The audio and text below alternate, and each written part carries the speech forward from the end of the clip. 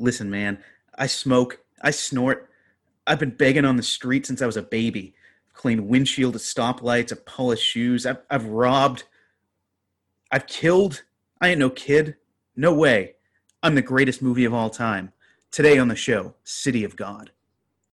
The greatest movie podcast. It's the greatest movie podcast. It's the greatest movie podcast. It's the greatest movie. Come on and hear me now. Greatest movie podcast. It's the greatest movie podcast. It's the greatest movie podcast. It's the greatest movie. Come on and hear me now. Greatest movie podcast. It's the greatest movie podcast. It's the greatest movie podcast.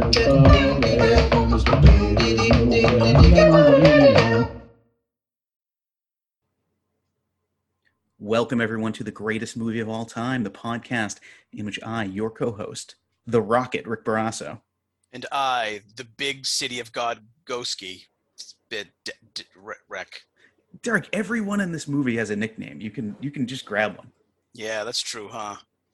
All right, I'm Lil D. Lil D. All right. I'm Lil D. I've always thought that about you. Okay.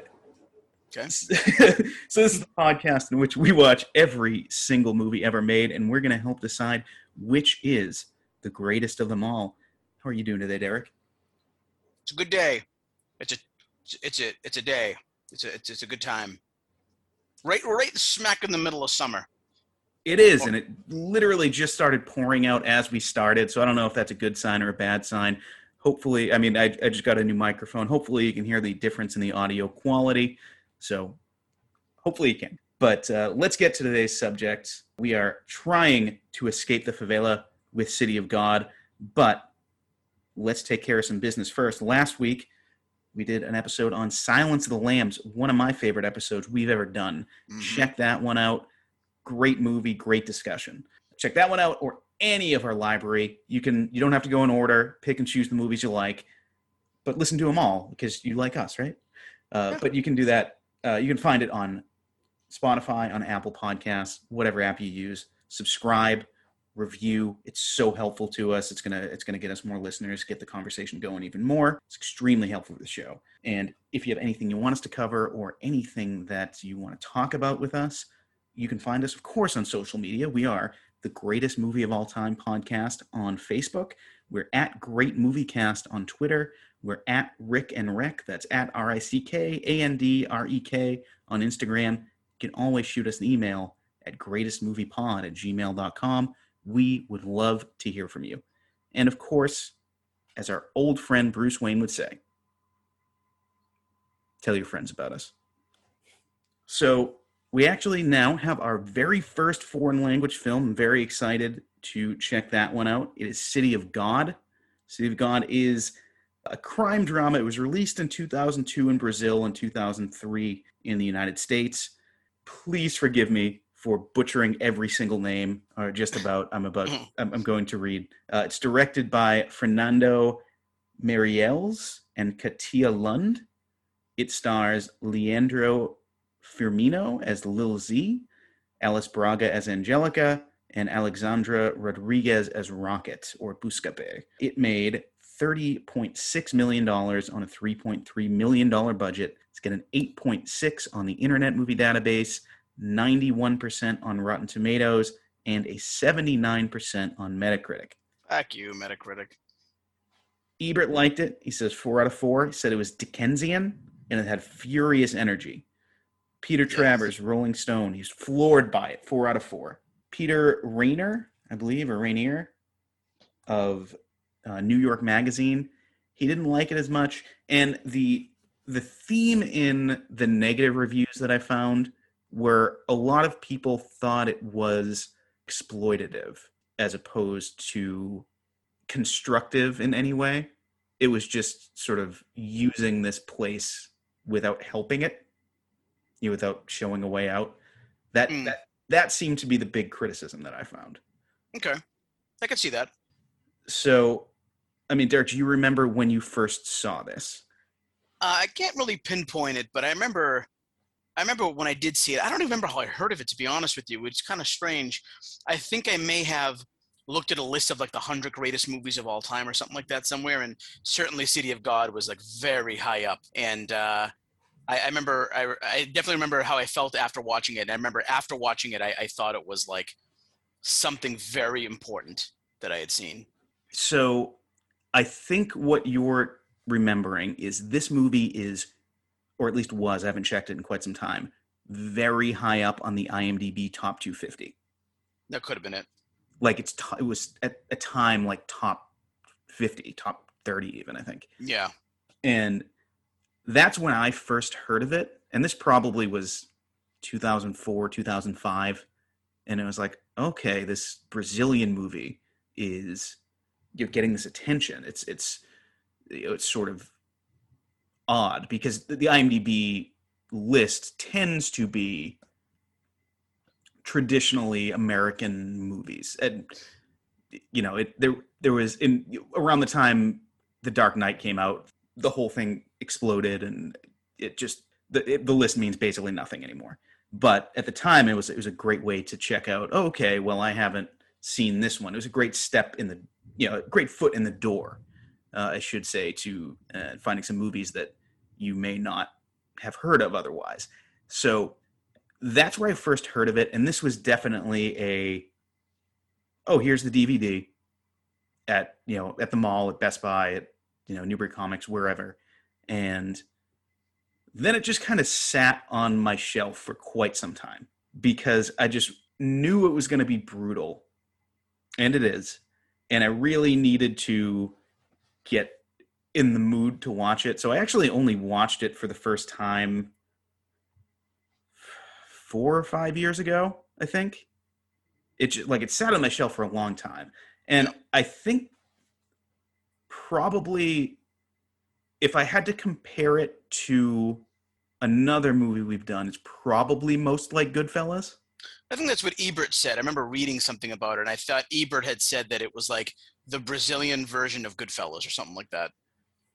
Right. And I think the key difference is the difference in the characters of Rocket and Henry. But yeah, it's very much like ever since I was a kid, I wanted to be a gangster, or I didn't want to be a gangster in this case. Yeah, or like sort of like how Goodfellas is sort of like, here's the mafia in the 70s, see what happens. Sure. Same thing with City of God, like see what happens to these people. There's no specific plot. Right. But in case you haven't seen it, and I think there's a real possibility you may not have, first of all, check it out. It's very worth seeing. It's a very powerful movie. But let's tell you what happens so you can keep up with the conversation a bit. Derek, have you picked a song on Spotify to time me out this week? Yes, I have. And I will say, if you have not heard this song, you definitely need to hear this song. Okay? It's called People Get Up and Drive Your... Hold on a second. It's not Kung Fu Fighting. I was going to use that, but it was kind of generic, but I went with another funk song. So the song is called Get Up and Drive Your Funky Soul by James Brown. If you haven't heard this song, it's a 9-minute epic, and it's so funky. All right. All right, let's do it. 3, 2, 1, go. A generation of residents of the favela known as the City of God is thrown into chaos during a drug war centered on Little Z, a psychopath who had been murdering since he was a child. Little Z sinks deeper into madness after the death of his partner Benny and tries to take over the entire slum. His chief rivals, Carrot and Knockout Ned, mount a counteroffensive, and each side experiences violent losses. All 3 men are killed or arrested, Ned and Z by children who are swept up in the violence of the city in the same way that Z was. The only one who has hope of escape is Rocket, a photographer, and the narrator. Time. Documented. Close enough. I was 2 words away from finishing. So yeah, it's quite the movie. It really does document this war. And let's talk about what we like about it here first. So Derek, what is your number 3 scene? We just talk about how this is absolutely a rec pick. This is a rec pick, yes. And this is only my 3rd time seeing this movie. I think it's the same for me. I gotta say, my number 3 scene is Benny's farewell sequence. Benny being Lil Zay's best friend. Benny becomes this like really cool hippie dude who like befriends everybody and kind of pisses off little Zay because he's like, "What are you doing? You're a gangster. You're my buddy." And Benny's like, he kind of like takes Rocket's girlfriend, and they're like, "We're bouncing. We're leaving this place behind us." And they have a big farewell party for Benny. It's a really big bash. Everybody's there. Everybody's dancing. Everyone's having so much fun. During this sequence is when you meet Knockout Ned. And Lil Zay makes him take his clothes off in the middle of the dance and like really embarrasses him. And later, Lil Zay rapes his girlfriend, which is very fucked up. And during this farewell, there's a character named Blackie who comes back. And Benny was actually really nice to him. He like kept him alive. And Lil Zay wanted to kill Blackie. Blackie comes back to the party. He shoots, tries to kill Lil Zay, ends up killing Benny instead. Lil Zay's devastated. I think that ultimately where Lil Zay kind of goes a little crazy, even though it was way crazier before that. The whole sequence is really cool. I think there was a scene where like Benny was trying to give Rocket this camera. It's just a really cool sequence. It's really sad too because Benny was a really cool character. The music's really cool. It's like actually like the only time in the movie where I think there's like American funk music playing and everybody else kung fu fighting. But yeah, the scene's fantastic. It's just very well shot. This scene really sets off the rest of the movie and the feud between Lil Zay and Knockout Ned. And then, of course, Benny's death is sort of the trigger for Lil Zay being angry and doing what he does after the dance. And it's pretty intense, and it's a great scene. I have that as my number 3 scene here as well. And I think to me, so Benny comes in and he has a scene before this where he has like a nice shirt on and he says, "Look at me, I'm a playboy now." And that actually does have a specific meaning. If someone from Brazil calls you a playboy, it's almost like calling you, there's not really a word for it in English, but it's basically like rich boy, upper middle class, like poser almost. Gotcha. So that's like the look he's going for. He's very much like, I'm going to pull myself out of this slum. Mm-hmm. And I think Lil Z's in love with him. You know what's funny? Gia said the same thing. They're very, like, they touch a lot. And Lil Z freaks out when he sees Benny hugging Rocket. We don't exactly see, not that rape is necessarily a, sign of heterosexual, like standard heterosexual behavior, I guess. But we don't really see him with a girlfriend, and you would think the powerful gangster would have girls around him all the time. Right. And he doesn't really. Like, the only time he shows interest in a girl is when he doesn't really show traditional interest in women. He only attacks this girl when she refuses to dance with him. Right. Yep. He's not really attracted to her. And even when he asks her to dance, it's like, hey, let's dance. Yeah, he's very awkward about it. Yeah. So, and of course, when Benny dies, they're together as children, as best friends. So they have this long friendship, and Benny is about to leave. Yep. So, and I like the scene of where Benny is killed, because, and Benny, for those of you who haven't seen the movie, is sort of not only does everyone like him, he's the only one preventing this huge war between Lil Z and Carrot. Yep. So once he dies, everyone knows shit's about to go down. Exactly. But I like the actual scene where there's like strobe lights going on. It's just really like, what's happening? What's happening here? And the wrong guy dies, of course. And it's funny, the scene right after this is Lil Zay literally like going to kill Carrot, and he gets distracted and goes and rapes her, and Carrot lives another day. It just seems to happen a lot throughout the movie. So it's interesting. Yeah, that is an interesting. It's sort of like a fascinating peek into the character where he like assaults this woman, threatens Knockout Ned, her boyfriend, and then they leave, and he's like, "Oh wait, I forgot to kill Knockout Ned. Let's go." Yeah, right. It's like, you can't. That couldn't wait. Like, the Carrot thing isn't more important. Wait a minute. I forgot to. Why didn't I kill that guy? Why didn't I kill? Oh, just silly me. Let's go. Yeah. Right. Not like, hey, and there are like 20 people with him in this scene. He could have been Right. like, you 5, go take care of him. Right. Nope. No, Gotta be him. everyone's going to go because everyone's going to see I'm the best, I'm the strongest, I'm the most badass. Yep. So what's your number 2 scene? My number 2 is the end sequence battle. It's really intense, and it picks up right where the beginning is. And the beginning is like you sort of see Rocket, and he's going to pick up this chicken, and you got Lil Zay, his gang, and then the other side, the cops and stuff, and you're like, oh, crap, what's going to happen? And they pick that up at the end, and, you know, Rocket gets out of the way, and then Carrot's gang shows up with Knockout Ned, and then the gang fight, you know, it happens. People are getting killed left and right, and unbelievably shocking is when Knockout Ned is killed by one of his own kids, one of his own people, and that was the kid that he was like, what are you doing? You don't want to be part of this. You're not part of this. You're a kid, for God's sake. And the kid's like, I just want to avenge my father. And you're like, okay. And then you find out at that scene when he kills Knockout Ned that Knockout Ned actually killed his father. And it's depressing because Ned was not that person. And he becomes a gangster because of the things that have happened to him. And then after this, Carrot and Lil Zay are both arrested. They're pulled away. Rocket can see through like a wall with his camera. The cops are like, we're going to keep Carrot because we're going to send him to the press and whatever, take pictures of him, whatever. And then you see like Lil Zay paying off the cops, and Lil Zay gets away, except that he gave a bunch of guns to this little gang called the Runts, and they murder Lil Zay in the alleyway, which is just poetic justice for what he did to one of their own in a very brutal scene that might come up later.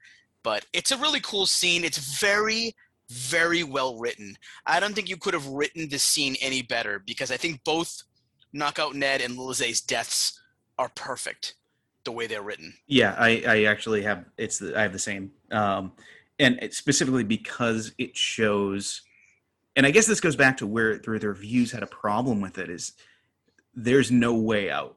This is just a cycle for the City of God. That it started with a psychopath child who was mowing people down, and it ends with a group of psychopathic children that are planning on mowing people down. And even if you're Knockout Ned, and it's like one mistake, and it just, you know, not that killing somebody is a mistake, but he was defending his partner, I guess. Are those kids psychopathic kids though? Yeah, because they have no compunction about murdering. I don't think so, because like they call Rocket cool every time they see him. Like, oh, that cool guy. Because they gave us weed once. Yeah, but like they're not going around just mowing anybody down. They're just right. But they want to be the kings of the city, and they want to take over and stuff. And also, that was retribution for what Lil Zay did to one of their guys. So I'm wondering. They're literally talking at the end of the movie. It's like, we're gonna kill everyone. Right. We're gonna get them. And like they're talking about, even before that happens, they're talking about how they're gonna do that when they get older. But like I agree with you. But I'm just thinking like they were kind of naming other gangs and other groups. It wasn't like, let's just go mow down some people on the street. So they were just like, oh, I don't like that guy. Well, yeah, okay. Well, okay yeah, then. That's it. The Runts are just like murderous psychopaths at this point, I feel. You know, this scene was very reminiscent, or it reminded me of a scene in, we'll talk about it, Game of Thrones, when a character is, Grand Maester Pycelle is murdered by Qyburn's little children with knives. It kind of reminded me of that a little bit. But it's like, you know, Lil Zay, you armed these kids. What do you expect?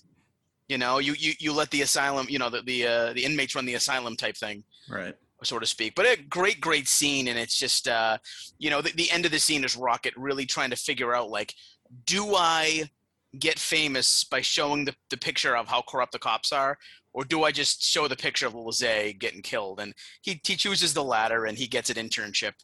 And yeah, good for Rocket for doing the right thing, I suppose. But we're gonna talk about Rocket. Okay. We're going to talk about Rocket a little bit, but let's go to your number one scene. What do you got? So my number one scene is Lil Zay has one of the Runts killed. And this scene is fucking brutal, man.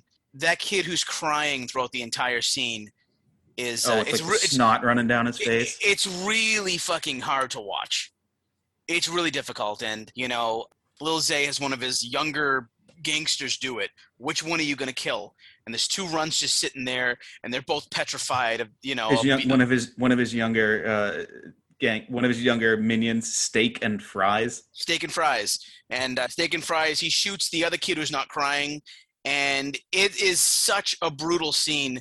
I think Lil Zay shoots him in the foot, too, the kid who survives. Yeah, he shoots both of them in the foot. Yeah, and then he goes to Steak, and he's like, kill one of them. I don't care which. Figure it out. They're children. It's such a messed up scene, but it invokes so much emotion that you need to take a breath after the scene. Oh, my God, that was heavy duty.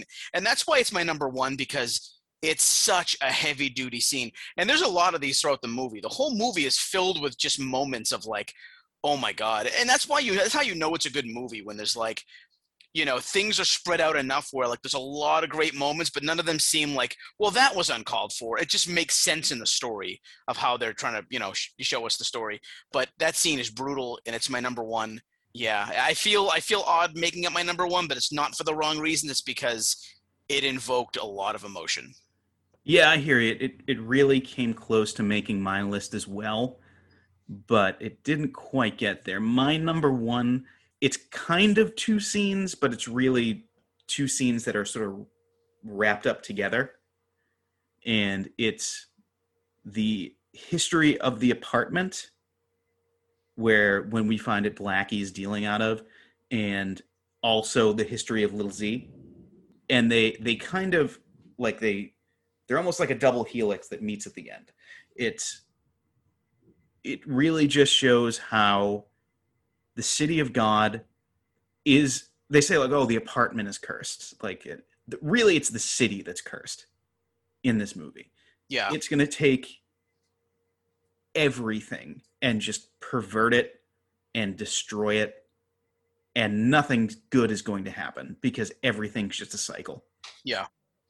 And it's so cool the way it's shot. I remember watching it and saying out loud, they just showed this scene 3 times in a row. They showed the scene where Rocket comes up into the apartment 3 different times. Right. To get their point across. And I love it. I love that. It's very, reminds me almost of something Tarantino would do. Let me show you this person walking in this room at 3 different angles. It is very Tarantino-esque, where it's, slightly, you get a different perspective of the same thing a few different times. Yeah. And I will say, there's a lot of scenes in this movie that could have made our top 3, I think. It's just a matter of shuffling them the right way, like I said last episode. It's just, what do you feel this week? And there's one scene that I just thought of that I wanted to mention, and it just slipped my mind. And I can't believe it just did. Okay. But I'm sure it'll come up later, and I'll interrupt you when I when I remember it. But there's a bunch of runner-up scenes. Let's put it that way. There's a lot of great scenes here, and I'm just trying to figure out which. Oh, it's when Lil Zay goes down to these weird catacombs or tunnels, and he gets some voodoo shit happening to him. It's a scene you can easily forget later in the movie, but he's that's part of the the history of right. And he was you're no longer Little Dice, you're Lil Zay now. And I just thought it was cool how he gets his name from that sequence. Very interesting. Yeah, I have no idea what's happening there. I am not, other than knowing what Playboy means as an insult, I know almost nothing about Brazilian culture. So I thought you were, as far as I knew, the only reason why I befriended you in high school is because I thought you were into Brazilian voodoo. Guess I'm wrong. Well, Derek, little do you know. Lil Zay, do I know? Lil D. Little D. You know. Lil D.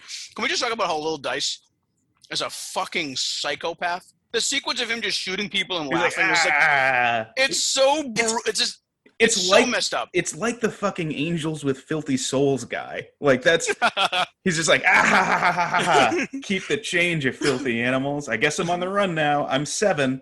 That is a deeply disturbing visual of seeing just a child brutally kill these people, men and women, in a brothel. Right. And how about that scene? The first quarter of the movie is excellent too, when they show the 3 amigos. They call the 3 something. This segues very nicely into our least favorite parts of the movie. Okay. That sequence could be cut down by so much. Yeah, probably. I think it's a pretty long movie. We're up over 2 hours. It really is almost like a short before the movie. Yeah. And it really is just like could have been done in probably 5 minutes, and it's done in like a half hour. I think what it does well, though, is that it really throws you into this world. You know, but then the world changes. Like it's like we're jumping ahead in time, and it's like it does change. Everything still sucks. It looks different. It just shows you like the way people are in this universe. You know what I mean? The way things happen, and it gets even more brutal.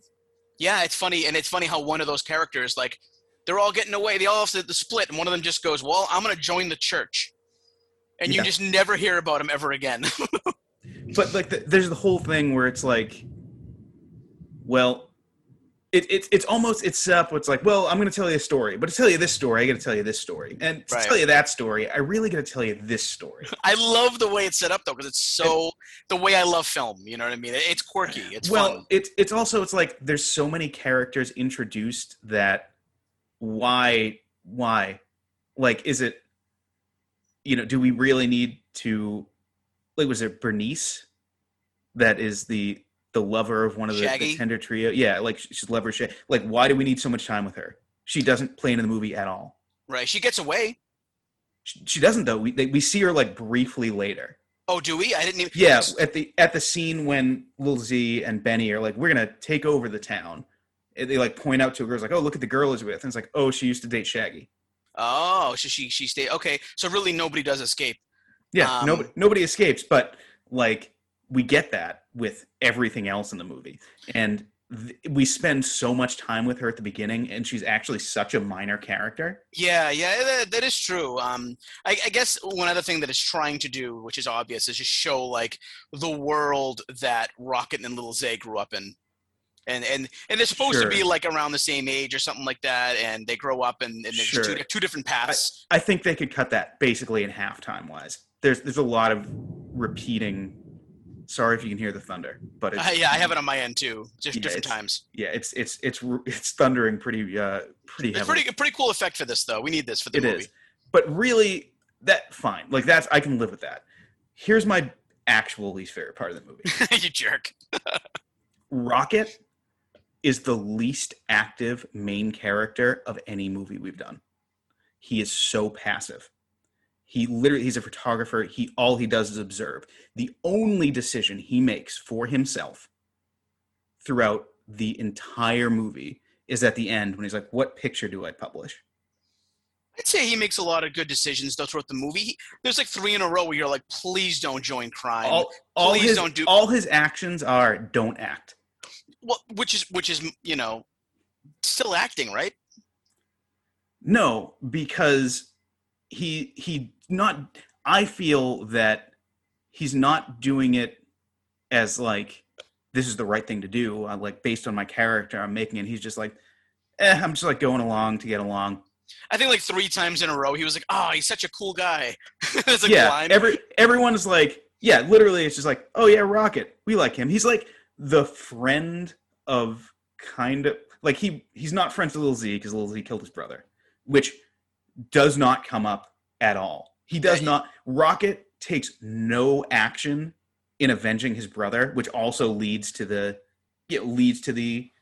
my problem with that prologue. It really doesn't set anything up for our main character. Well, we can go right into my worst part then, because that Lil Zay lets Rocket go. Like, I know Lil Zay knows that who his brother is because it's mentioned in the movie to him. Yeah. And I'm assuming Lil Zay's smart enough to realize that Rocket probably knows I killed his brother. I mean, it definitely got around. Right. And Rocket absolutely knows. And when he goes to the apartment, he's like, I was going to kill Lil Zay, but I didn't. Yeah, that's my problem with him. He's like, I was going to do this, but then, nah. Like, well, yeah, and I get that about Rocket, but like I'm saying, like, why would Lil Zay not kill Rocket then, knowing that he might be a problem? He's lucky that Rocket's so passive, because he could have literally just shot him in the head at any time. Yeah. Early in the movie when Lil Zay wasn't as like, I'm hiding behind places because I'm in a war. Before that, Rocket could have walked in with a gun and killed him. Yeah. No, it does. It doesn't make like the only reason I can't. But again, like Rocket just maybe he just knows Rocket sucks. Like he's just like he's not going to do anything. And I guess Benny kind of speaks for him as well. Yeah, Benny's he's the peace guy. Yeah, Benny like holds everything together. But I think that the to me the big problem with the movie is Rocket because he just is like he's like a hanger on. He almost takes no part in the main story. It's Yeah, like I mean, he's kind of like, yeah, I guess you could say. I mean, I still think he's super likable. right, and But, sure, he's likable, but he's not interesting to me. As opposed to Henry Hill, who is active for himself. I mean, going back to that Goodfellas conversation, he is arguably not the main source of tension in the movie. Really the main story is around Robert De Niro and around Joe Pesci. And Henry Hill's kind of there, but Henry Hill's doing stuff to like Right. further himself. Right, right.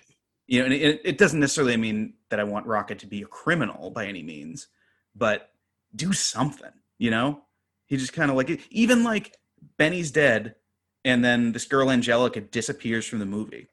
And that whole relationship between Rocket and Angelica just is over. Well, yeah, it's true. He sort of has no spine for those types of things. But like, if Rocket was written as somebody who like did make moves, then I feel like Knockout Ned and Blackie, characters like that, it wouldn't mean as much because it's like the characters around Rocket are the ones that make the moves, the ones that are going up and trying to get revenge. Rocket's the only one who's like, well, I'm not this person, so I'm not going to do it. So I feel like I'm kind of glad Rocket was that character because they needed at least one character who was like that. Sure, but it doesn't mean I want to see things from his perspective. Every time he's like walking around being like, I'm taking pictures, like, I just like, all right, so what's Knockout Ned up to right now? Like, what is, what's Lizzie doing right now? Let's cut to something that I'm like, it has to do with the story. But well, it still kind of goes with the story though, because Lil Zay and Rocket grew up at the same time, and they grew up together, and they just take two different paths. You see the violence on Lil Zay's side, and you see the complete innocence and normality of Rocket's side. So it balances out in the movie a little bit. I mean, I think there's much more violence than there is peace, but you just see Rocket going to get a regular job as a photographer. It's almost refreshing to be like, wow, for a few moments, there's actually normal people in Rio de Janeiro and not just like violence all the fucking time everywhere else. So I think it's actually refreshing that Rocket is like that. Sure, but he's not really working towards it. Like what does Rocket want? Like he wants to be a photographer, I guess. Yeah. But he's like, I just like taking pictures of this girl that I liked, and then I accidentally like he doesn't go and get a job. This is what I meant by passive. He's like, I was hanging out with a guy who has a job. Right, and then, right. like, they accidentally found my pictures.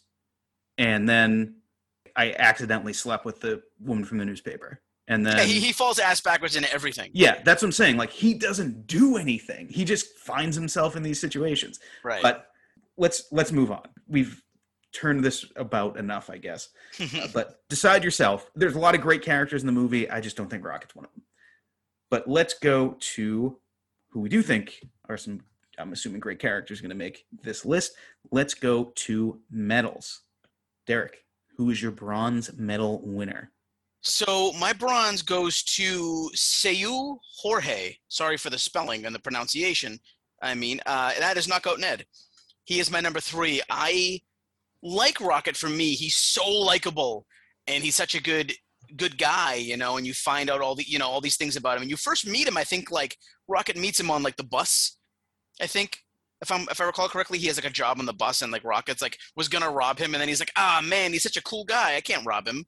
And Knockout Ned is like, he's a handsome guy, he's the guy who has a really pretty girlfriend, and he's got like dance moves, and he's just the guy besides Benny that I'd want to be friends with. He's just a cool guy. He's like got a good aura about him.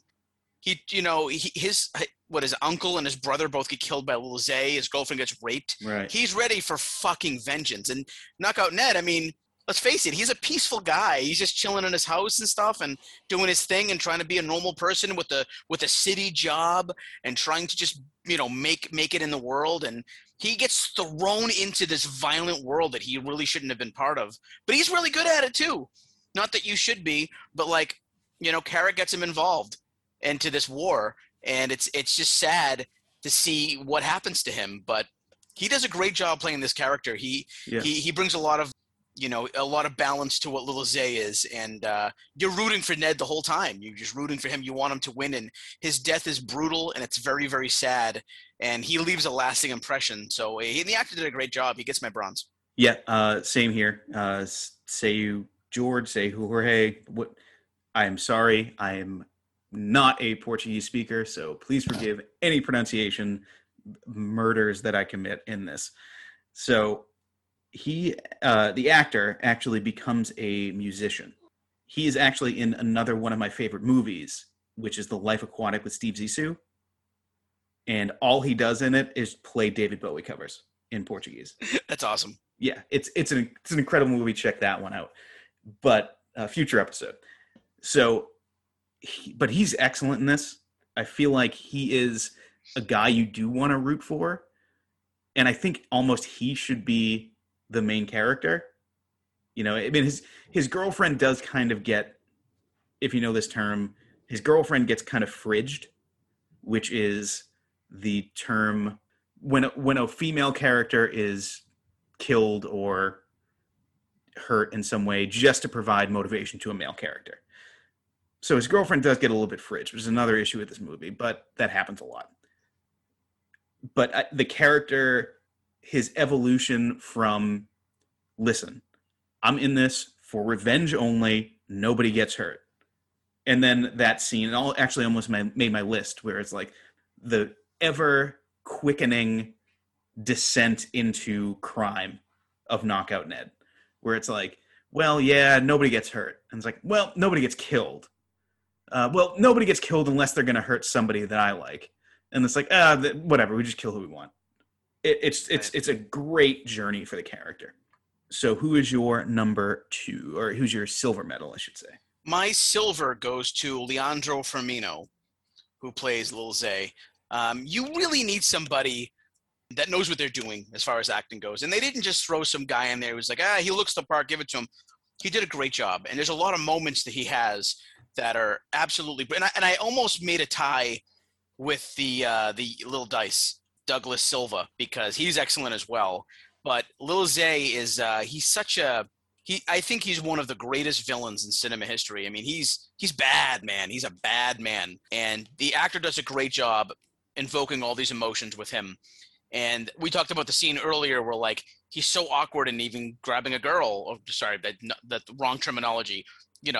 Taking a girl to dance or whatever and asking her, and it doesn't work, and he's awkward, and when it comes to violence, he's the best at it. But when it comes to just regular social life, he doesn't know what the hell he's doing, and it makes him an interesting character. And I think it's I love, like I said before, I love the writing of these characters, and I love the justice that he gets when he's killed by the runts, and it just makes the most sense.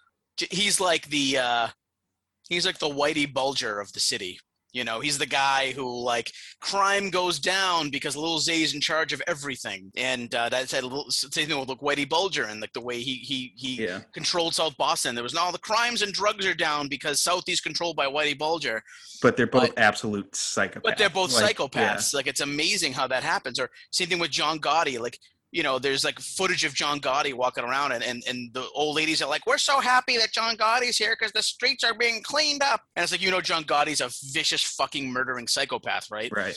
But Lil Zay is that. And the actor who plays him, I think he was only 24 when he played this role. The cast is young. Yeah, young. They are young. And I didn't necessarily cast it by age so much, but I did notice that. I was like, 24, man, he's really, really good. So he gets my silver.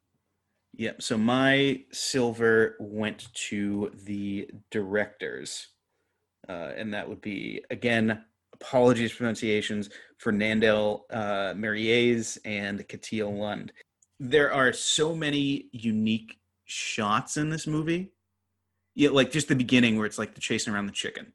Like, that's such a cool sequence. It's like, oh, well, we're seeing, like, this is kind of what this world is like. This is what this city is.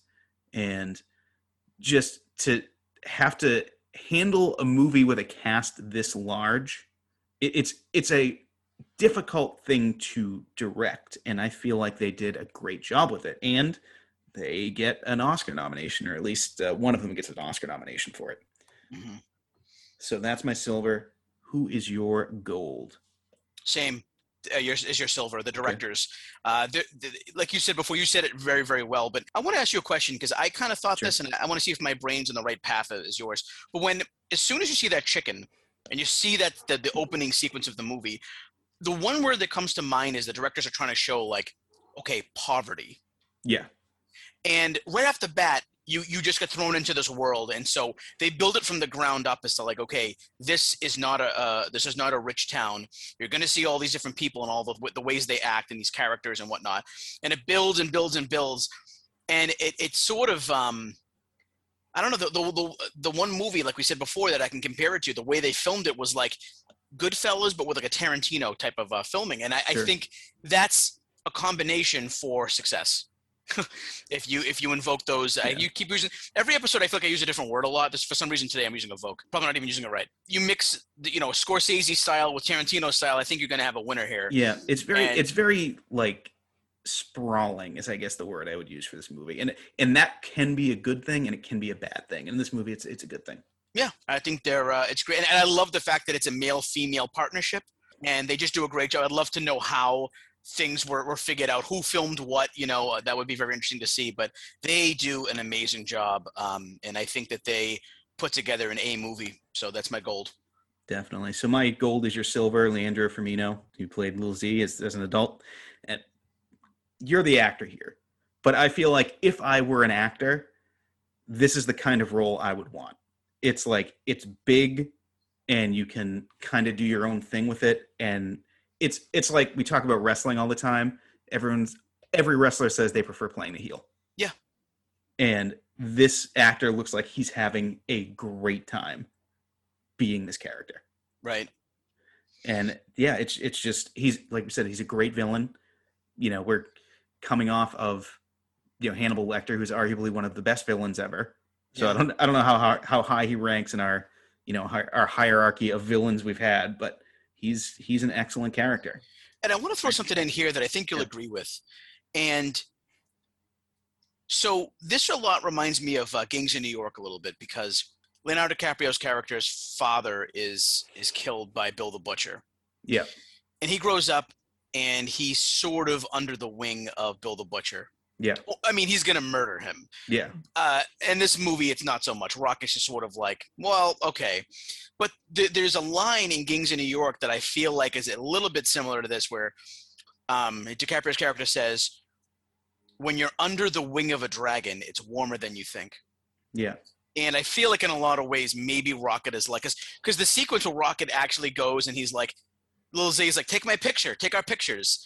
Rocket smiles. He's like, oh crap, like I get to do this with this gang and this guy who's so powerful. It's like he almost forgets that he killed his brother or doesn't care anymore. Like, I have to survive somehow in this world. So hell, I'll take their pictures. Like, you know what I mean? It's very interesting how that's set up. Yeah, I just feel like Rocket's kind of an inconsistent character. Like, that's honestly, like, and it's a super strong movie, but to me, he should be like, every time the only like interaction they have up to that point, really, after they're kids, are like, oh, he's just there, and Rocket's like, oh man, I hate that guy. As if it was like, oh, this is the guy who's like sleeping with my ex-girlfriend or something like that. Right, like something comparatively minor, where it's just like, this is the guy who murdered my brother, and I just keep running into him everywhere and doing nothing about it. And it's funny because like Benny steals his girlfriend, and he loves Benny. Right. Well, it's not even like his girlfriend, and like everybody loves Benny, so it's like, yeah, he's like, I get it, I get it. He deserves her. He's like, he's a great guy. She's awesome. I had my chance. Like, fine. Right. Excellent. But I feel like he should have this same feeling with Benny. It's like, oh, this guy's everywhere I go. Right. And like maybe Benny earns his trust by giving him the camera or something like that. Right. Right. And he's or like, maybe Benny's like, I feel bad. Like, he obviously had a thing for you. Like, I'm going to give him this camera to, try to like smooth things over, something like that. But he should be like, oh, I can't believe this fucking Benny guy who everyone seems to love is everywhere. Right. And, he should be fucking either terrified of or with burning hatred for Lil Z. And he just doesn't. He's just like, Lil Z, So I have to walk across town to buy my weed now, I guess. Right. So let's go to recasting. The characters we talked about are Carrot, Knockout Ned, Lil Z, and Rocket. We talked about maybe doing a Benny. Do you have a Benny? I don't have a Benny. I didn't get one. Okay, so my Benny is Anthony Ramos, who was my cast a little older. He was the main character recently in The Heights.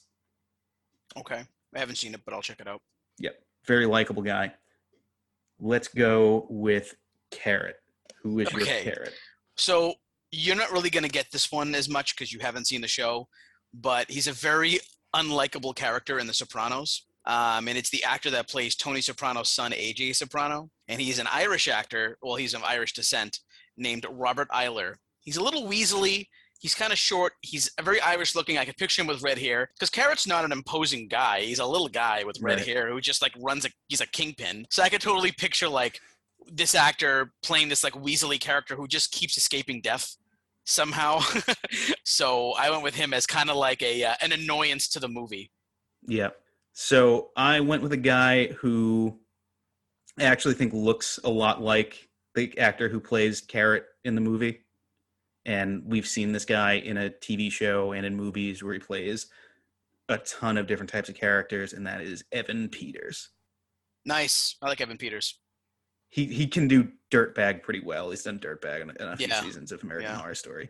I like how we both went with like guys who are like just not as imposing purposefully. Because that's what Carrot is to me, is like this little guy, but he's a kingpin. Right. So who's your Knockout Ned?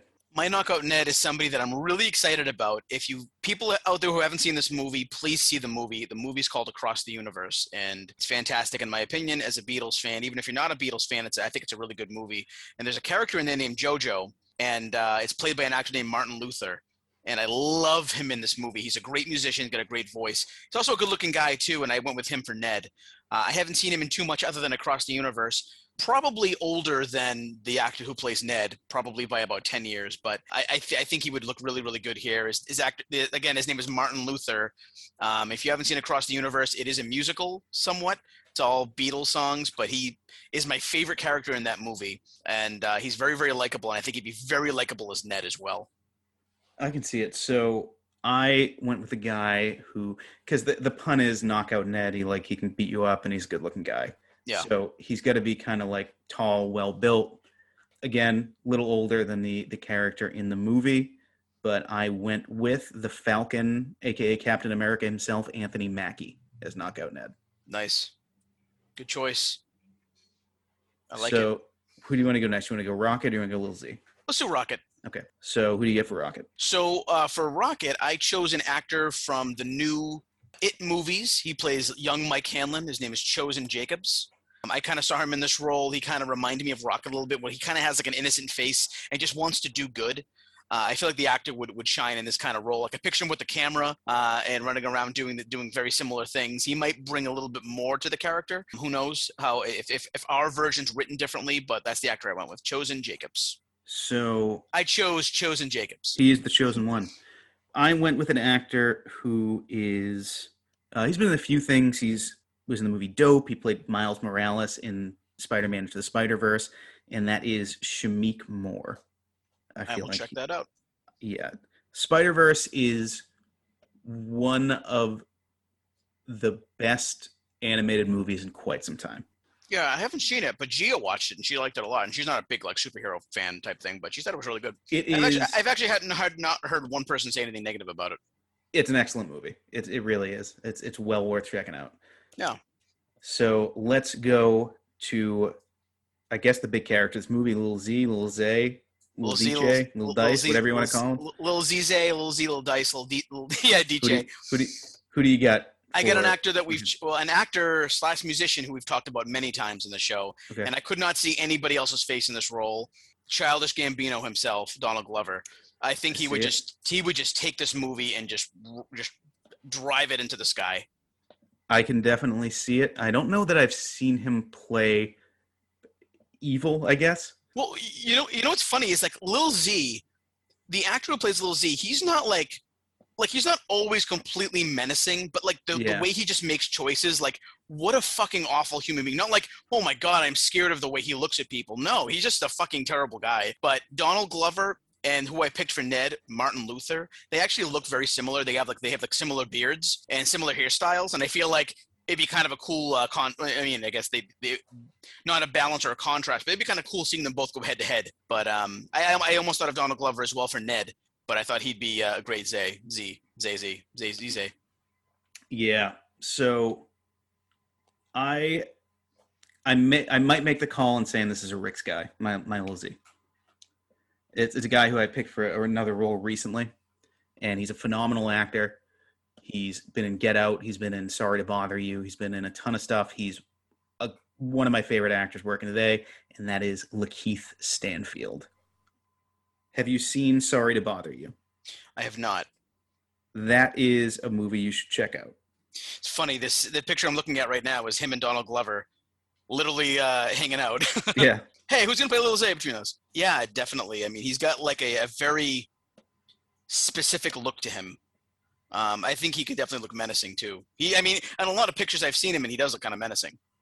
He does. He can go between. He is. I mean, you've definitely seen Get Out. He is the guy. Oh, yeah, I've seen him in Get Out. Yeah, I remember him in Get Out. Yeah, he can. Very versatile. Yeah, he's a very versatile actor. He's just. I mean, he's a guy. I think I'm making the call. He's a Rick's guy. He's my third Rick's guy. It's after Rutger Hauer and Timothy Chalamet. What a threesome. Lakeith Stanfield is my third Rick's guy. So I skipped Twitter for all the week. That would have been damn near impossible for this one. So I had like a miscellaneous, as opposed to, I don't have like a what does this movie do best. I think I'm moving on from that. Okay. But I have a miscellaneous, and it's a question. So we talked about this. This is a big, sprawling story. The question is, in the age of streaming, would this story be better told as a TV series? A 10-episode TV season.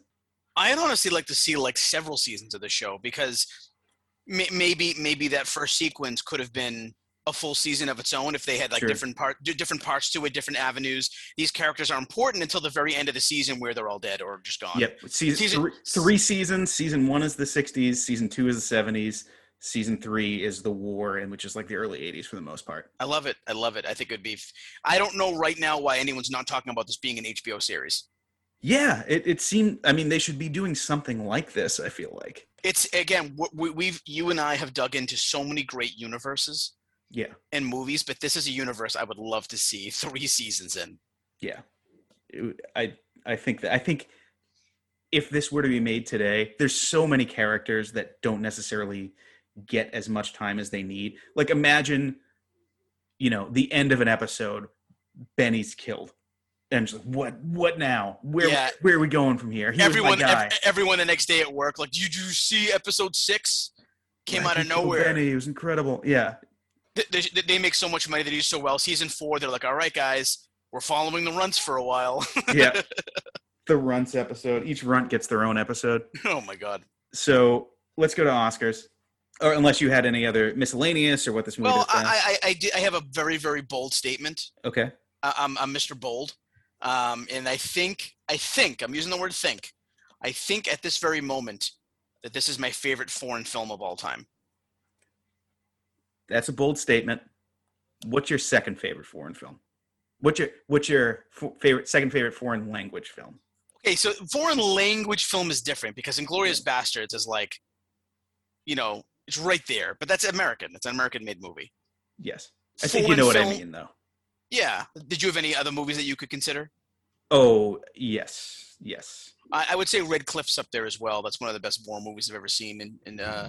But City of God, it packs it all in for me. It's very close to my favorite genre, and that is like the Scorsese, Tarantino genre. So it fits right in the mold of like my favorite movies. Sure. I mean, I like this movie a lot. There's a lot of other, like Seven Samurai, Pan's Labyrinth. There's all the French New Wave films. It's tough to. That's a very bold statement. Well, I will say I'm excited to see on our episode 51 countdown. I'm very interested to see where you place this in your list. I am looking forward to that. Okay, we'll get to that. I'm looking forward to seeing where we have a few people who have said they're going to be sending in ballots. Yep. So I'm interested to see where a lot of people rank these. Yeah. So it'll be what we're doing. If in case you missed the episode where we announced it, this is actually episode number 44. Wow. Yeah. Really? So yeah. So Jaws was episode 40. Ghostbusters 41, 742, Silence 43, this 44. Damn. So we've only got 6 weeks, and then we're doing anyone who is a guest who wants to submit a ballot, let me or Derek know. We'll send you a full list of our first 50 episodes that we're doing, is eligible to submit their rankings of each movie we've done. And you got to watch all of them. Don't just throw in movies you've never seen. That's not fair. Yeah. So, I mean, we've got time. We still get 6 weeks. I feel like most of these movies you should be watching along, first of all. Yeah, absolutely. But yeah, I check this one out. If you need help finding something, let one of us know. We'll point you in the direction. Don't be a damned fool. Watch the movies with us. Yes, absolutely. So, but you get a few weeks to catch up, see the ones you may not have seen, and I know some people are, intimidated by foreign language films, but it takes about 30 seconds to get used to, really. Yeah, absolutely. So let's go to the Oscars. And this year was the year of Return of the King, where it just wins everything. So not everything, but sets the record for most Oscars. Ties the record, I should say, for most Oscars won in a given year. City of God does not win any Oscars, but it is nominated for Best Director, Best Adapted Screenplay, Best Cinematography, and Best Editing. So let's go over the major categories. This is actually a very good year, I feel like, for movies, for Best Picture nominees, I should say. So as we said, Return of the King, future episode, wins Best Picture. Other nominees are Lost in Translation, Master and Commander, The Far Side of the World, Mystic River, and Seabiscuit. I like all those movies. I like City of God more than I like Seabiscuit. I also like City of God probably more than Master and Commander as well. So I'd be fine with removing Seabiscuit for City of God. Okay. Let's knock out Seabiscuit. Sorry, Toby. Toby just not having luck on the show. No. We'll have to do this a Spider-Man movie or something. Gatsby, right. Something where he's good in it. Best Director, Peter Jackson wins for Return of the King. Only Fernando Meirelles is nominated for City of God, probably some weird Oscar role. Sofia Coppola for Lost in Translation, Peter Weir for Master and Commander, and Clint Eastwood for Mystic River. I assume we're okay with Peter Jackson winning. It's tough for me, but yeah, I think that Peter Jackson wins this year. He deserves it. He deserves it this year. The City of God director gets a nom. That's good. Yeah, that's good enough. Yeah, gets the nomination. Deserve it. I feel like when you're nominated, you won. You won that year. You were noticed by people that you did a great job. Sure. So that's good enough. All right. So I guess it kind of comes down to, I feel like we have one more category to talk about, and because I don't think there's any female parts in this movie that really rise to the level. I mean, we can talk about if we're going to nominate an actor from this movie, it's going to be Leandro Firmino, I feel like. Right? Do I get any disagreement there? No. No disagreement. No. Is he best actor or is he best supporting actor? That's a tough one. I don't know. I think he's best supporting actor. Okay, let's go to best supporting. Best supporting actor this year is won by Tim Robbins in Mystic River. Other nominees are Alec Baldwin in The Cooler, Benicio del Toro in 21 Grams, Djimon Hounsou in America, and Ken Watanabe in The Last Samurai. I'm surprised there wasn't more or any Lord of the Rings actors, but I guess it's more of an ensemble piece. Yeah, that'll be an interesting discussion for our Return of the King episode, I feel like. Sure. Do you want me to read Best Actor? Yeah, just for the heck of it. I know who wins that year, but yeah, go ahead. Yep, so Sean Penn, your guy. Sean Penn a Rex guy? I think we'll hold off. Hold off for now. Okay. Yeah. So Sean Penn wins for Mystic River. Ben Kingsley nominated for House of Sand and Fog, Jude Law in Cold Mountain, Bill Murray in Lost in Translation, and Johnny Depp for Pirates of the Caribbean, Curse of the Black Pearl. Gets an Oscar nomination for that. Wow. I feel like that, the first one, he should be in supporting. Yeah, maybe. I think you're right about that. But for best actor, best supporting actor, I'm trying to think. There's a couple of those I haven't seen. Tim Robbins, I think is did a very good job. I keep him in there. Great actor. Yep. Old friend of the show, Tim Robbins. Old friend. Tim, come on the show. Timmy. Timmy.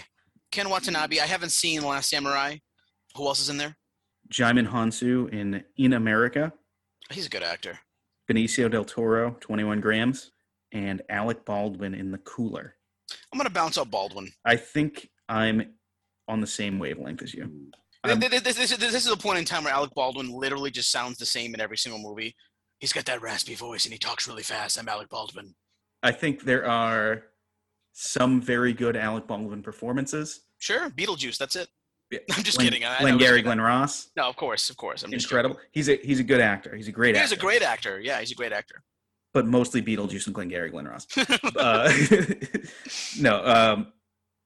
Yeah, I think looking at this lineup, we put in Leandro Firmino as a little Z. I think it's Z, DJ, whatever, Dice. However you want to pronounce it, I think he's in. All right, so that's I think that's as far as we're getting with the Oscars on this one. So now we come to the most important part of the show. And that is when my co-host, Derek Reck, the Big Deck Boski, tells us why our subject is the greatest movie of all time. Derek, are you ready? Yes. 3, 2, 1, go. You stupid motherfuckers. You haven't seen City of God, you fucking peasants. What is wrong with you? Oh, it's a foreign film. Subtitles. I can't look at words and acting at the same time. It's difficult for me. Shut your stupid slut lips and watch City of God because it's a great movie with great acting. You're all idiots. So that's 27 seconds. Do you want another shot at that one? No. Okay. Oh, I got 3 seconds left though. Yep. All right. Ready? I'll give you your other 3 seconds. Ready? 3, 2, 1, go. I hate time. Well, of course, we all know I'm just joking. Thank you for watching and listening. We love you all. I'm obviously joking. So, by now you all know that I'm a kidder. But yeah, see the movie. It's great. Great. I mean, it'll like Rick said earlier. It takes you like a minute to get past the subtitles. Then you're in. Bong Joon-ho, Best Director, winner a couple of years ago at the Oscars, gave a great speech. Like I said, subtitles are a 2-inch barrier. Yes. Check it out. Check out some of the other. Check it. Don't be afraid of foreign language films. You are going to find. And also, don't be afraid to reach out to us. Talk to us. We'd love to talk to you about movies. Comment on our Facebook post. We'd love to chat with you and go. And we'll get those comments going. I want to just keep going. Let's have a full-fledged conversation. Privately message us. Email us. Let's talk. We want to know what you think of these movies. Derek will give you his address. Send him a letter. Yes, all the listeners we have out there. I want to know what you guys think. Like, do you disagree with this? I'd love to talk about this. If you say, hey, listen, your City of God post, I want to talk about 7 episodes ago when you guys said this, you're wrong. Tell us we're wrong. We want to hear it. I mean, I'm never wrong, but right, that's if true. If you're wrong and you want to talk about it, let me know you disagree with me. Somebody comment saying, I'm wrong. Here's my comment. I really got to tell you how wrong I am about this. Good stuff. Good stuff. So we hope you enjoyed this week's episode. I had a lot of fun doing it. I'm glad we watched this movie. It was definitely a little different. I'm glad we did a movie in a language other than English. Samesies. Really, so, I actually, it almost is like to me going to a theater because I have to focus on it a little bit more. Yes. There have been so many movies that we've watched in here that I've seen 1,000 times that, I'm not perfect sometimes. Oh, I get a text. Let me move my phone. Let me look away from it. This movie, you want to pay attention to. Right, right. And you will want to pay attention to it. Yeah. Oh, absolutely. Absolutely. Couldn't say it better myself. All right. So that was our episode on City of God. Let's look to the future. Wait a minute. Are we going back to the future? Not this time. Okay.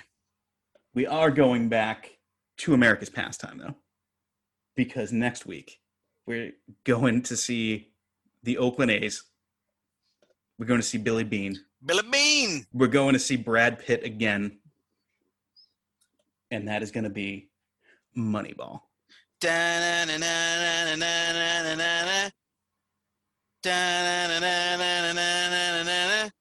Something anyone else but you. That's a song that his daughter sings like 3 times in the movie. Yeah, no, I know. That song that. actually, and we'll talk about it next week, came out like years after the movie's set. It came out closer to the release of the movie than the events of the movie. Right, that makes no sense. Yeah. Man, I think we found our worst part of that movie. No, I'm just kidding. Or not. Who knows? So after that, though, week after that, so let's go through our August. Yeah. Week after Moneyball, we are perhaps having a guest on. We are having a guest on. Okay, confirmed? Yes. Confirmed. We are going to have our first guest back on, Steve Constantino. And we're talking the big Dekbowski. I mean, the big Lebowski. There'll probably be some Dekbowski talk in that one as well. It sure will be. In this episode, we're really going to tie the room together. And then, week after that, we're getting our martinis shaken, not stirred. Going James Bond for the first time. And it's going to be Casino Royale. That was very much the GoldenEye video game. Yeah, it's actually just going to be us playing GoldenEye. That's going to be that whole episode. If you're into that, if you're into that, listen to it. No, I actually had a few people ask us to be on Twitch as well. So some people, we'll think about it. Thanks for mentioning us.